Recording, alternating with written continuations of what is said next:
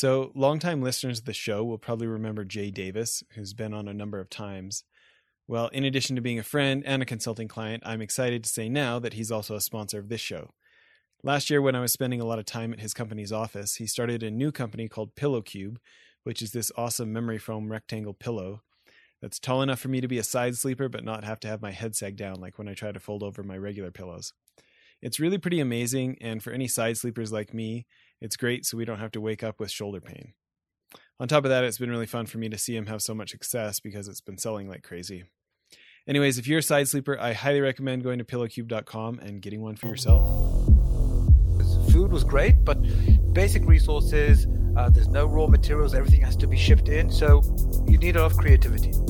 Secondly, and again, it's part of the IDF, especially someone who comes from special forces background, I come from that as well, that you are taught to believe in yourself and that hardship is in the head. I mean, nothing is not achievable if you put your mind to it. So you won't sleep a day and you won't sleep a night and you won't sleep a week and you'll push against the barrier.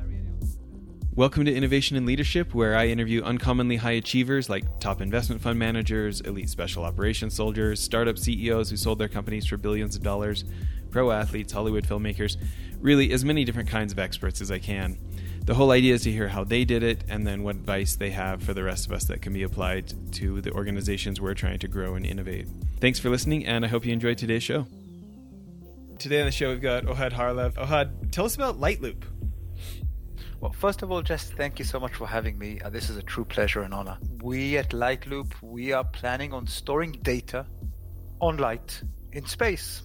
In a sentence, that's all we are. We really are at it for the last 5.5 years, and we really love the science, photonics, and we think we're on to something very, very big, and that's literally a brand new way of how we, as humanity, manipulate, store, secure our data. I love it. You know, I am... One of my favorite episodes out of almost 600 episodes now was Steve Blank, the Stanford professor, and so I try to read as much as I can of what he puts out there, and he had written a piece for Space News, and I wasn't even aware of that publication. So as I was going through it, I found out about you guys, and I was like, man, this is genuine innovation. This isn't like somebody's going to try something, like. I feel like the word is so overused these days that it almost doesn't mean anything, where this is like, hey, we're not going to store data physically on the ground anymore. We're going to have lasers beam it back and forth to satellites, and we can store like insane amounts of it doing it that way. To me, I was like, okay, this is genuinely new. We got to find out what these guys are doing. So absolutely. And when we started this, 5 years ago, it was all about the fact that humanity is today literally all about data. Every single thing that we do, every technology trend that we do, it doesn't matter if it's on the private life, it's streaming, autonomous cars, commercial life, it's Industry 4.0 or streaming wars or CRM systems or cloud or edge. At the end of the day, it's all data. However, the way that we're actually storing data is exactly the same way that we did in the 60s and in the 70s. We really wanted to find a solution to the biggest problems, which is how do we share data effectively? How do we share data securely? How do we secure our own data? And how do we keep it private? And if on the bias, as a side effect, we can also really make it a cleaner and more greener solution that won't take so much of our planet's resources. That's an awesome side effect. And that's how we started to work on this. And that was a long time ago, it turns out. Yeah. So, and did I see in the news you guys did a successful raise last month that you closed? Absolutely. We just closed last month a raise of $40 million. It wasn't our first raise. It was the first one we made public. And between that raise and the previous rounds, we're able to, first of all, more than quadruple our team. But more importantly, we are going to build a 6-satellite proof of concept that will be launched in 3 years' time that will show that not only that we can do it in a lab, which we have, but we can actually do it in space. And that's the purpose of that round. Wow. Congratulations on that.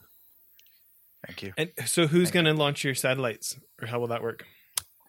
So we decided, like we did with the basic research, we're going to do basic on crawl, walk, run. So the first thing we did was we finished over the last few weeks the sizing exercise. We know what we want to launch, we know where we want to launch it, and we know what it will produce.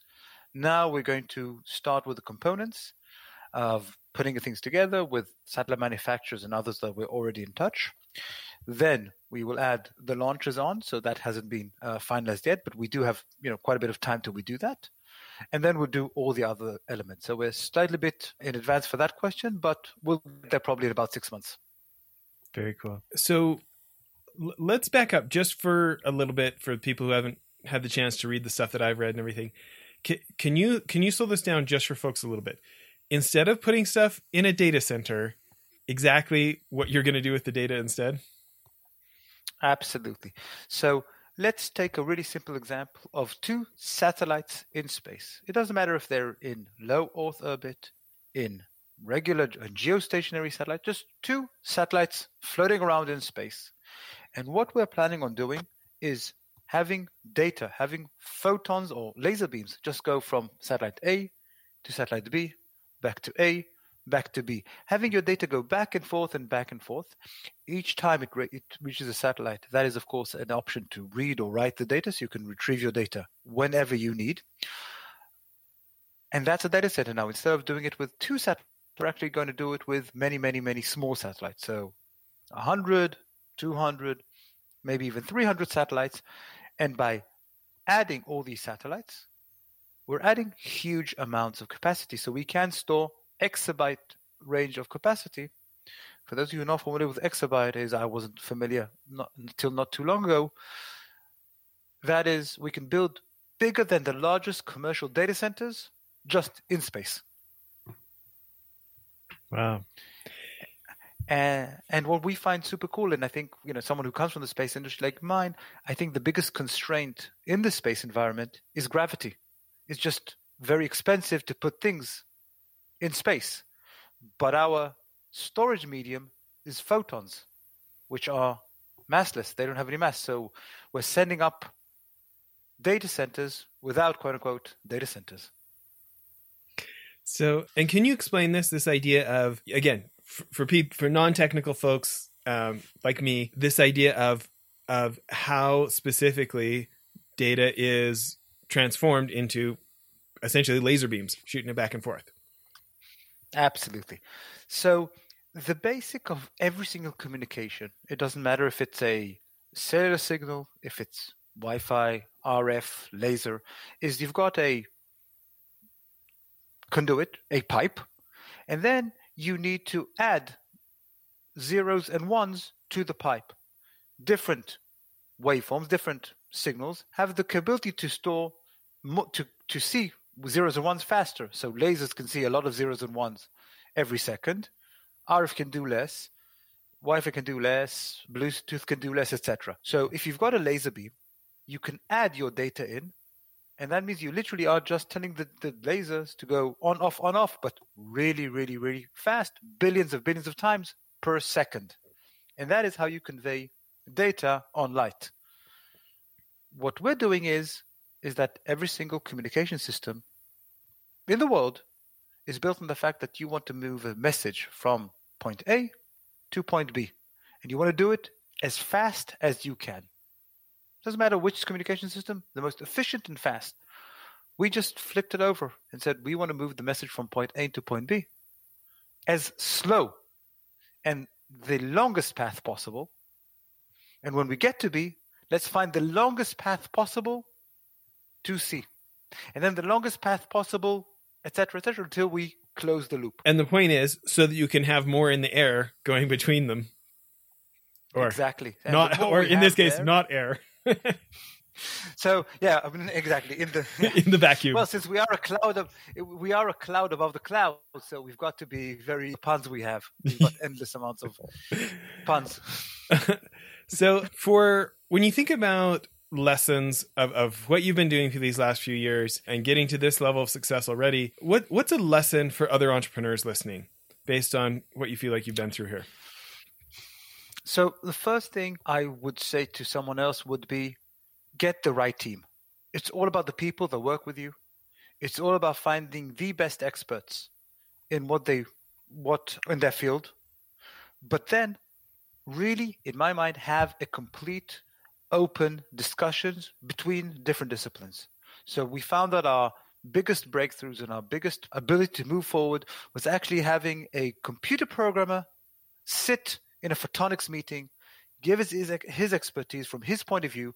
It doesn't matter that the other guys are 40 years after their PhDs and they're world-renowned names, and he has no idea in photonics.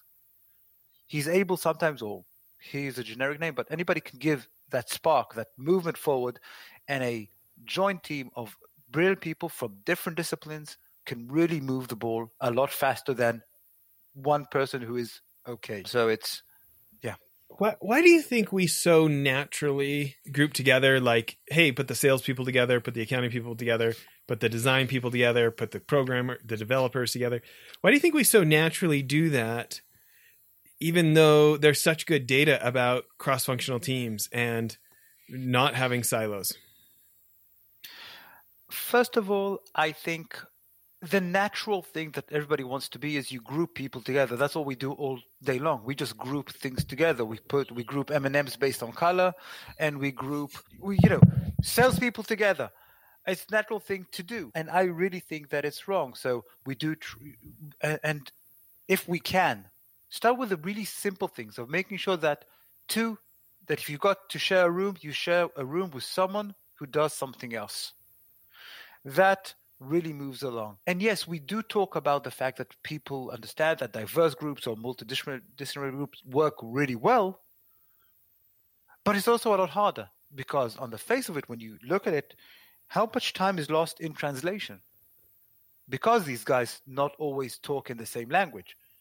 What I've noticed, and I've noticed in the past many, many times, is yes, you do lose a certain amount of substantial percentage time in people not understanding each other and learning each other's language. But once that is overcome, then the output is so much bigger than what you've quote unquote lost that it's super worth it. Yeah, because there is a natural friction when you put different personalities together, different disciplines together, because we all sort the world differently. And it's like, if you can overcome that friction, such as, this team doesn't know what these folks don't know what that acronym is, or right? Mm-hmm. Simple things like that. Go ahead. What were you going to say? So I've had the real privilege of the first dozen or so employees that we had were all PhDs in photonics. And I used to ask them, are you a physicist or a scientist, or are you an engineer? And it turns out that most people have they could have studied the same thing, they could have done the same career path, but they have a very strong feeling of what they are. And when I spoke with these gentlemen later on when they joined the team and we became a bit closer, and I said, why are you so adamant that you're an engineer or a scientist respectively? And they kept on saying, well, I work so hard. I'm a scientist. I'm not an engineer. I can't, that's not right. And I said, but this guy worked exactly the same as you. He's got the same PhD from the same school, and he refers to himself as an engineer. Did he work less? No, but I don't care about him. I care about how I feel about myself. And sometimes if people, it's like anything in life, it's a matter of, sometimes it's ego. We were very lucky to be able to find people who don't have that ego, and they really care about tackling the toughest challenges and making things work. So I think that grouping also avoids, on the one hand, it avoids ego fights, which we were very lucky that we don't have, but also it does create a certain well-known balance and hierarchy. So if you've got salespeople and they're all in the same group, as you said, then it's clear that the guy who's been there for 30 years is probably better at it, than the guy who's been there for a year. Probably. Same thing with scientists. That's even clearer. But if you've got a scientist that's there for 10 years and a sales guy for 10 years, who's more senior if they're working in the same team? So I think that may be another reason why people are grouping teams of the same discipline, and I don't believe that. We personally don't think that's the way to do that. One of the things I've talked about a number of times on this show is how early in my career, I hear people say stuff like hire people better than yourself, blah, blah, blah. And I just had never experienced it. And if I'm honest, my mindset was so much of like, what's the least expensive employee who can get the job done? That really was the mindset, And I remember the first time I hired somebody who was legitimately superior to me at something that I was largely in charge of doing. And it was just wildly eye-opening, and it's like we were paying him like $300,000 a year. That was like triple what I was paying my other top employee. Right. And but he was like, the work that he got done, 10 of my $100,000 employees couldn't have done that. You know what I mean? Yeah. So I think he was worth at least 10x what they were doing, but we were paying him 3x. So in the end, it ended up being more cost effective than them, right? When you look at dollars per output instead of just dollars in a vacuum. So my question for you is, when you think about attracting talent of that level, like it's one thing for us to want them, but they have to want us as well. What do you feel like are the principles that have helped you, get these type of PhDs to want to come over? So I think the first thing that most people today, especially, scientists and engineers, are looking for they're looking for challenges, real challenges to handle.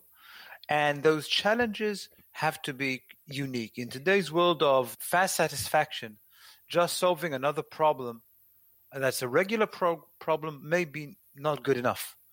But not a lot of people can say, oh, if you come and work with Lightloop, then you can work on space. Okay, that's already a challenge. Space is already cool.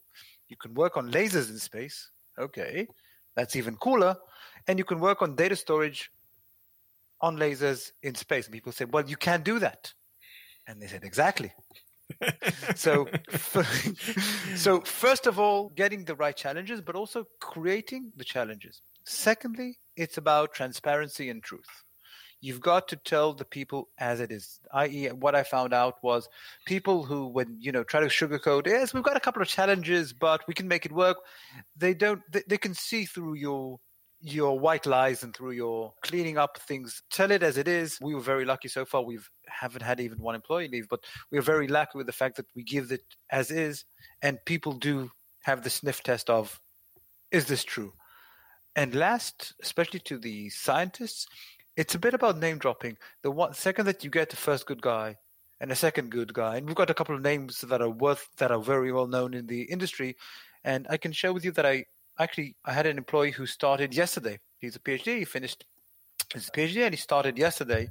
And we went over the team and I showed him the org chart and he saw a name on the org chart and he said, "This guy's working with you?" And I said, "Oh yeah, for 4 years now. He's in charge of the telecom system." Wait, is that the same guy that? Oh yeah, from yes.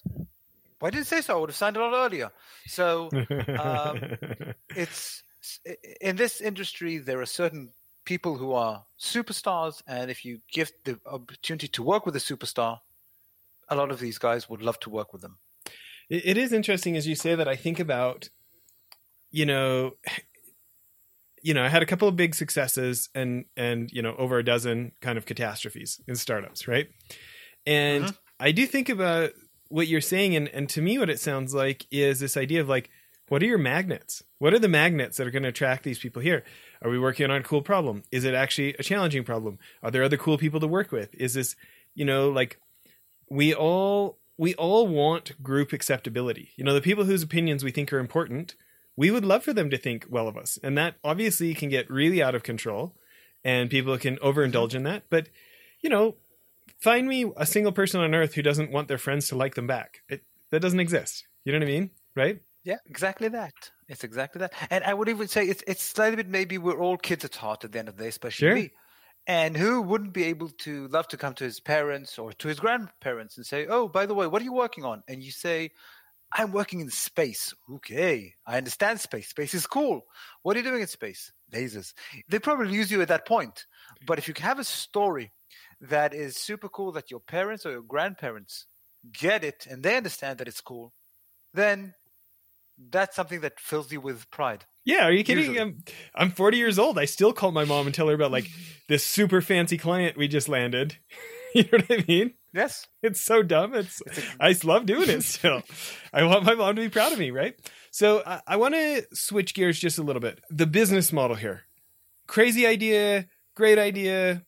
make some progress. There's a lot of really great innovative ideas out there, and not everybody is able to create a profitable business model around it. Tell me what you anticipate that looking like for you guys, or what the roadmap there is. Fair enough. So we have the privilege of working with a huge market, because data storage is so huge because of what we are as humanity. And it's also growing at a really, really substantial rate.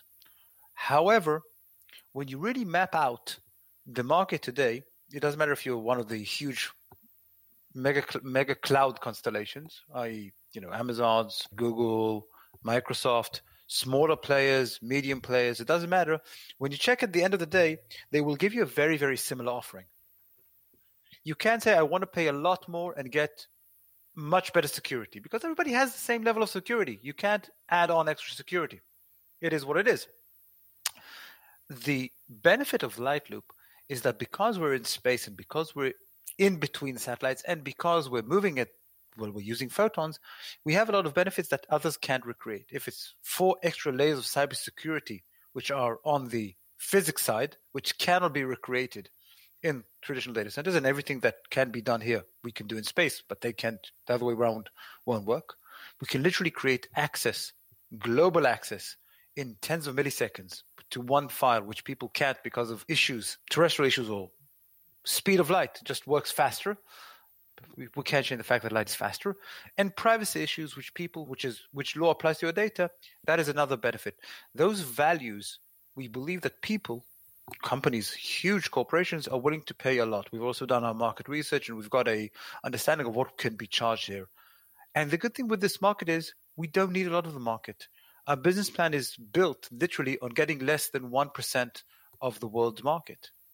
But 1% of this huge market, which was over $100 billion last year, growing at 12.5%, is very, very big.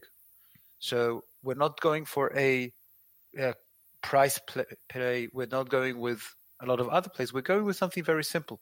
We can offer 3 amazing values, propositions, that no one on earth can, plus an extra 6 or 7, which are very unique. Now, based on current feedback we have, we believe that the market is out there, both from customers, government, and possible partners. We really believe that the market is out there. So, my listeners know this about me because I seem to bring it up a lot. I got my first sales job 25 years ago as a 15-year-old kid. Feel like I've been a salesman my whole life, even as, chairman of this real estate fund we're ramping up right now, right? Still just top salesman. And 10 years ago, I thought, man, if I got better at marketing, I wouldn't have to sell so much, right? So, I've been a total closet marketing nerd, reading so many books, taking courses, having world-class marketing experts on the show, CMOs from Harley Davidson or big brands, right? And to me, one of the things that's fascinating, and it's not just a marketing thing, it's an entire company positioning thing, but there is so much money in being different instead of being better. And yet I think it's back to we have this human nature to group together. Funny you said, it is funny. We've all opened up a bag of M&Ms and then put the colors together, right? Yeah. I think that we observe what other folks are doing and we naturally sort the world relative to each other. And so competition and figuring out how to be better than the competition, I think it just must come to us so naturally. I'd love for you to weigh in on this, but I think that must come to us so naturally because the data would support if you can come up with something that's different and valuable, which is a key important right there, right? But essentially, being the only is potentially the most profitable position instead of being the best. And yet we're constantly talking to our partners and our customers and our employees about our competition and how can we beat the competition. And can you weigh in on all this? Absolutely. So we just hired our first business development executive, an amazing guy, 25 years in the industry, super duper guy. And we were talking over the weekend and he asked me, who's the competition? And I tried to explain my view about the competition, but unfortunately I wasn't good enough to explain it. So I asked him, he went to Cornell. That's where he did his MBA. And I asked him who's Cornell's competition? And he said, I don't know. I said, is that the threat to the MBA program at Cornell. Is that the threat that they will be closed down because their competition will be better? No, they have other threats to the business, but it's not a competition. But we are used to the fact that the threat is a competition. And the reason I think we do that is because we always look around and we always try to compare ourselves to the guy next to us. And once we compare ourselves, and since as humans we all the time are busy comparing what we can do, what they can do, that means that we go back to the grouping question. We group ourselves, and once we try to group ourselves, then we inherently find what's similar between us and our group, instead of trying to find what's different between us and our group.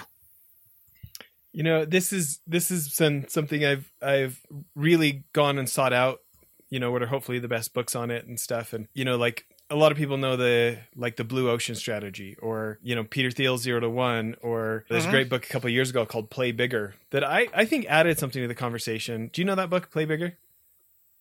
No, I do not. What I think they did that was great is they added this part to the conversation about how it's not enough to be the only, you actually need to evangelize that category. Like if you want to be the category king, everybody else needs to understand it's a category, not just you, you know? So you kind of need to evangelize the business and evangelize the category as well, so you can have that number one spot. But as you've been talking, I keep thinking about one of my heroes is this guy, Richard Koch. He wrote the 80-20 principle book. But yes, an addition to that book is called the 80-20 principle and 92 other powerful laws of nature, which is a mouthful. But he really goes through this idea of like, and he uses, and I wish I could remember what bird species it is, but he uses like natural selection with animals, and how like if there's two species that eat the same food and they want to nest in the same part of the tree and they're in the same geography, time shows that over time, one of those will become extinct. And he talks about like essentially like figure out a different part of the tree to nest in and something else to eat, and you can coexist very well. And it's this point of like try to move away to different and valuable. But it was an interesting analogy he went through. And I totally agree. I think that first of all, some people try to be different for different sake. So one of my favorite books that actually turned into a documentary is called it's a BBC documentary called Handbook to the Hipster. Okay. It's about how do you market to a group that its grouping or its characteristic is that it's different. If everybody's supposed to be different than anybody else, how do you sell to a group of individuals that they want to be different than anybody else in that group? So we have people, and yeah. Is it Robert Lanham? Does that sound right? The author? Yes. Okay. Yes. I'm putting in my wish list here. Yeah. And the question is, are you different because you want to be different? And, you know, I've got a 17-year-old son. He wants to be different sometimes because he is different. And that's fine. But is your difference a real difference? If you're a business, is your difference something that makes a change to your customers? But that's still not enough. Is that change important enough for the customer? So, you know, I know a very, very well-known investor, and he keeps on saying that he invests in companies that he understands the needs of the market. So if there's a need and he understands the need, that's what he's getting. If someone's a super cool app or super cool company, but he doesn't get the need, then it's not what he wants to be in. And that's what I love about many of the companies that was in the past. Yes, we sometimes were very similar to others, but we always went for, if you start from the customer and what they need, then go back to how can you fulfill that. And then if it's a good enough differentiation from others, then you may have something on your hands. Yeah. Shifting gears here a little, I'm interested, where did you grow up and what kind of advantages do you think that gave you for what you do now? So I was born in Israel, but I grew up in the UK. At the age of 7, we were sent over, and we spent 5.5 years in the UK. I then came back to Israel. I did my mandatory army service, and then my legal career. And I started my career as a lawyer, as a general counsel for a couple of public companies. The last couple were traded on NASDAQ. And then about 8 years ago, I moved with the family to the US. So I grew up in many different places in the world. And I love the fact that I had the ability to have literally friends from all over the place. when I lived all over the place. And what I think that enabled me growing up is to understand that, as cliche as it sounds, I was the odd one out. I had the language problems. I didn't have the right name. It was hard to pronounce, you name it. It's not easy growing up, but it shows that names don't matter and language doesn't matter. And what really matters is, if you're a kid, does he run fast? Can he catch you when you're playing ball? And that's the important part. And once you overcome all the superficial things, then you really do get a sense of we're all the same. We all just want to have fun. If that fun is playing ball or solving science problems or solving business problems or joining a book club. So that's me as growing up. Yeah. I'm interested in I have some theories, but I'm interested in your thought. I've had a number of Israeli-born entrepreneurs on the show. Most recently, a guy who was in Shaitat 13 in the IDF, the Israeli version of Navy SEALs. I'm sure you know, but I'm interested in any thoughts you have of why, as a nation, there is such a proliferation of great entrepreneurs. So I think it comes out of two things. One, it comes out of a necessity that people grow up. I see what my parents taught me. I see what my grandparents taught me, that you've got to do your best. You've got to think outside of the box. You've got to think like there's no box. Everything's great. You've got to do this. It's pushed to you. You've got to be creative. You've got to be creative because there's not enough resources. When I grew up in the 80s and the 90s, resources were missing. It doesn't matter which kind of resources. Food was great, but basic resources, there's no raw materials. Everything has to be shipped in. So you need a lot of creativity. Secondly, and again, it's part of the IDF, especially someone who comes from a special forces background. I come from that as well, that you are taught to believe in yourself and that hardship is in the head. I mean, nothing is not achievable if you put your mind to it. So you won't sleep a day and you won't sleep a night and you won't sleep a week and you'll push against the barrier and the barrier isn't really there. And you won't accept no as an answer because you can prove that it's doable. So I think the mix between pushing through barriers and believing in the fact that no hardship is too hard and being creative resources, those two things enable Israel Baby to be unproportionately abundant in the high-tech industry and in the innovation industry. I've never thought about the lack of resources in that equation, because when you think about the maximum amount, my hero, my mentor the last 19 years, he's a business partner with me in this investment fund. We've started the charity together, all sorts of things. His name's John Verhessen. He just beat into me as a 20-year-old kid when he was first mentoring me, money is made through duplication. If you can duplicate profitability, that's where a lot of money is made. And this idea of being resource constrained has obvious negativities, but the point of if you can create a business in a resource constrained area, the potential for maximum duplication is incredible. One of the most influential, conversations that I've had on the show was years ago. This guy named Johnny Pastana, he built a company called Omniture that he sold to Adobe for $1.8 billion with his partner. And he said it all started from they were building websites, and their college buddy came in and said, "Well, I've got this other business and I make money while I sleep." And he just said "I want to make money while I sleep." And so that's what they did. He says it's the overarching theme of how they built Omniture was, we want to make money not just while we sleep, but while our team sleeps. And so everything was that you can sign up for the analytics program. The analytics program can run without us. I mean, there's obviously salespeople and accounting, and there's a lot of work that's got to get done. But over and over, they're consistently pushing for self-service, make money while we sleep, find clients while we sleep, as much of that as possible. And as a result, they have, because it was valuable enough, massive duplication to the point that Adobe buys them. And that was before unicorns were they were a little less common, 15 years ago, right? Yeah. And I put this giant poster on my wall right in front, on the wall behind my computer. It says "Make money while you sleep," and I started it for 3 years. Yeah. Anyways, weigh in on any of that. So, I think in a lot of businesses, I'm going to say something negative. Sure. One of my best friends growing up, again, he was actually a teammate in the army, and we stayed a lot in touch later. I think one of the things that really ruined his life was the fact that people are making money out of money, and you can get passive income out of nothing.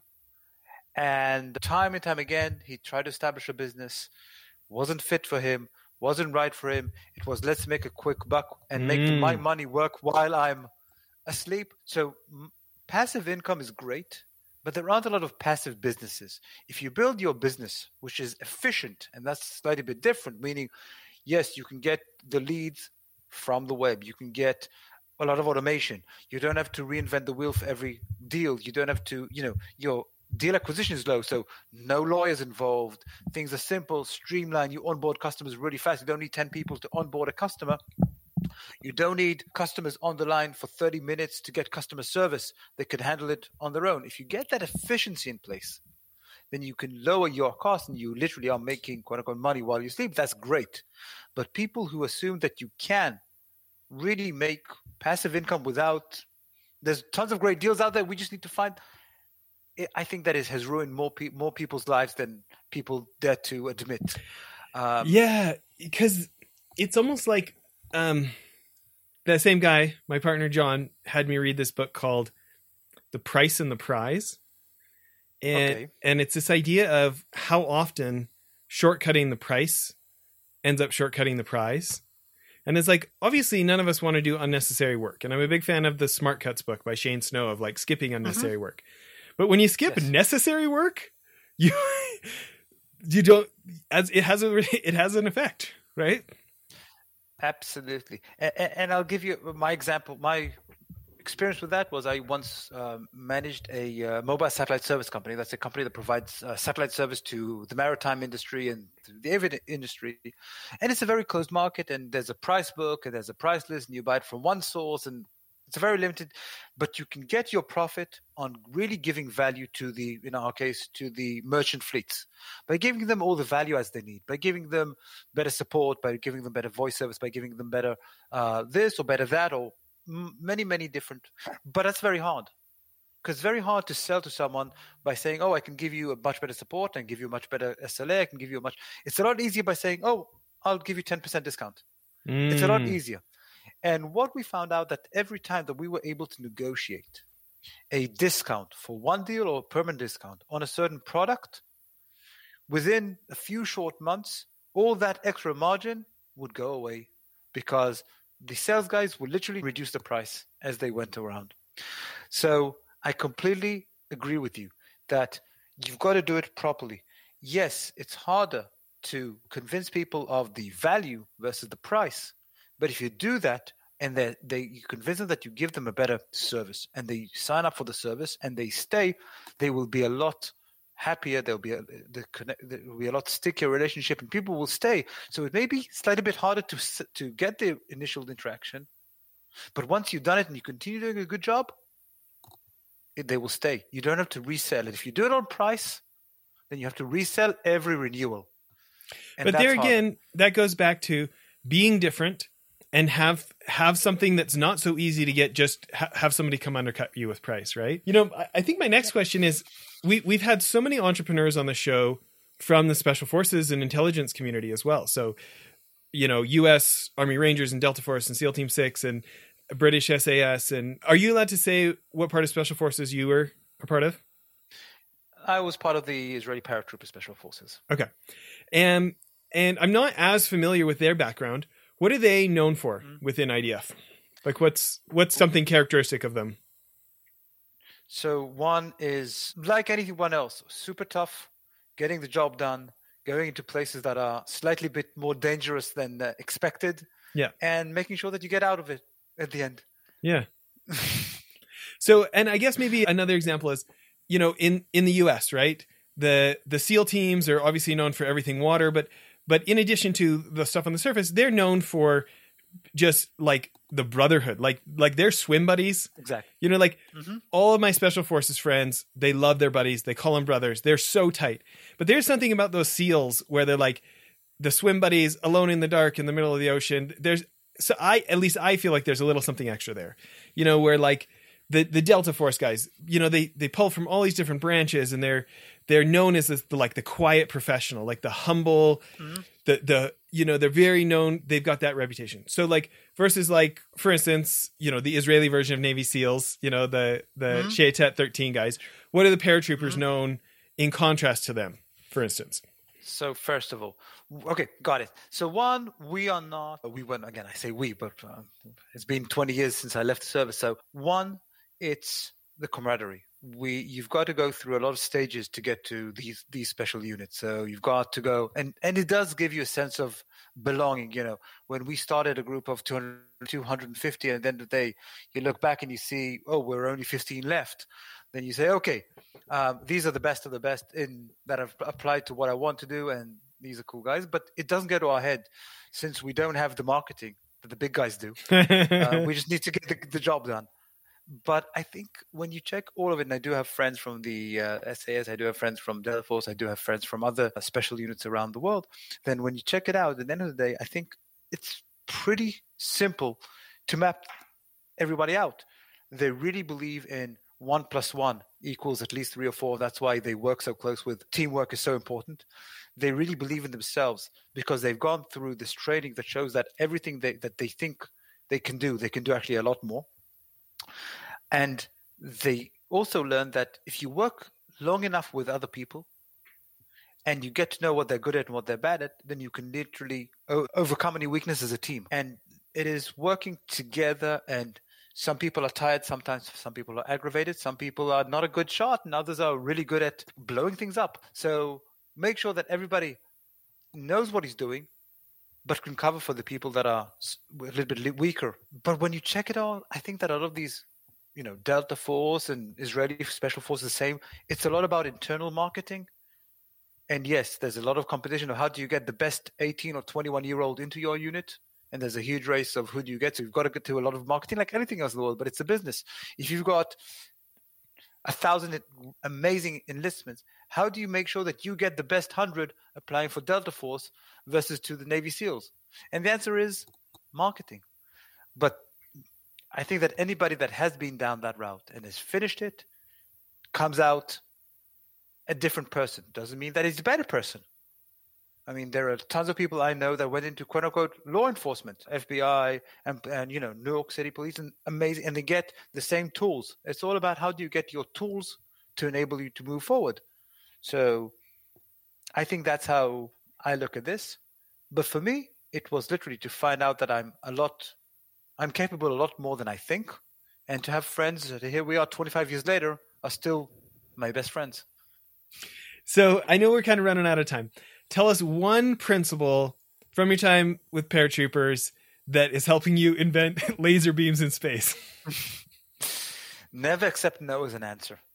Talk to me about that.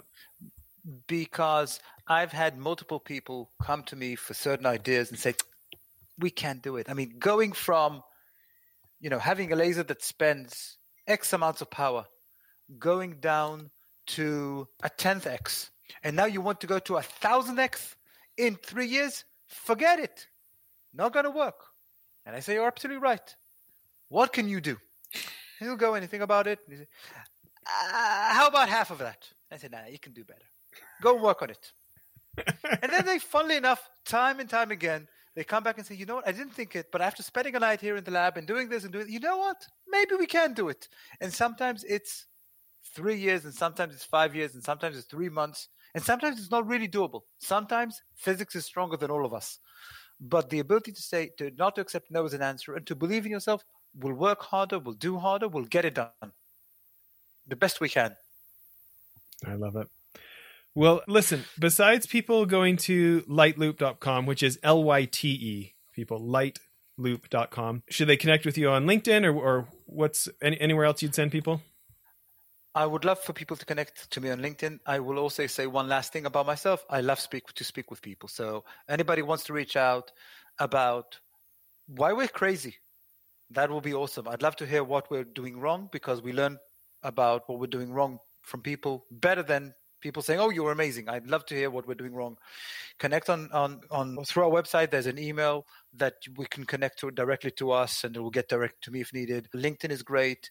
And check us out. We really are just trying to change the way that data is traveled. We're not trying to sell anything. We're not trying to do anything other than explain the fact that we can do much better as humanity. We can use more of humanity.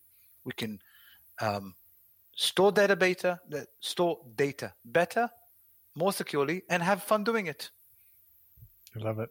Well, thanks everybody for listening. Bye now. Thank you all.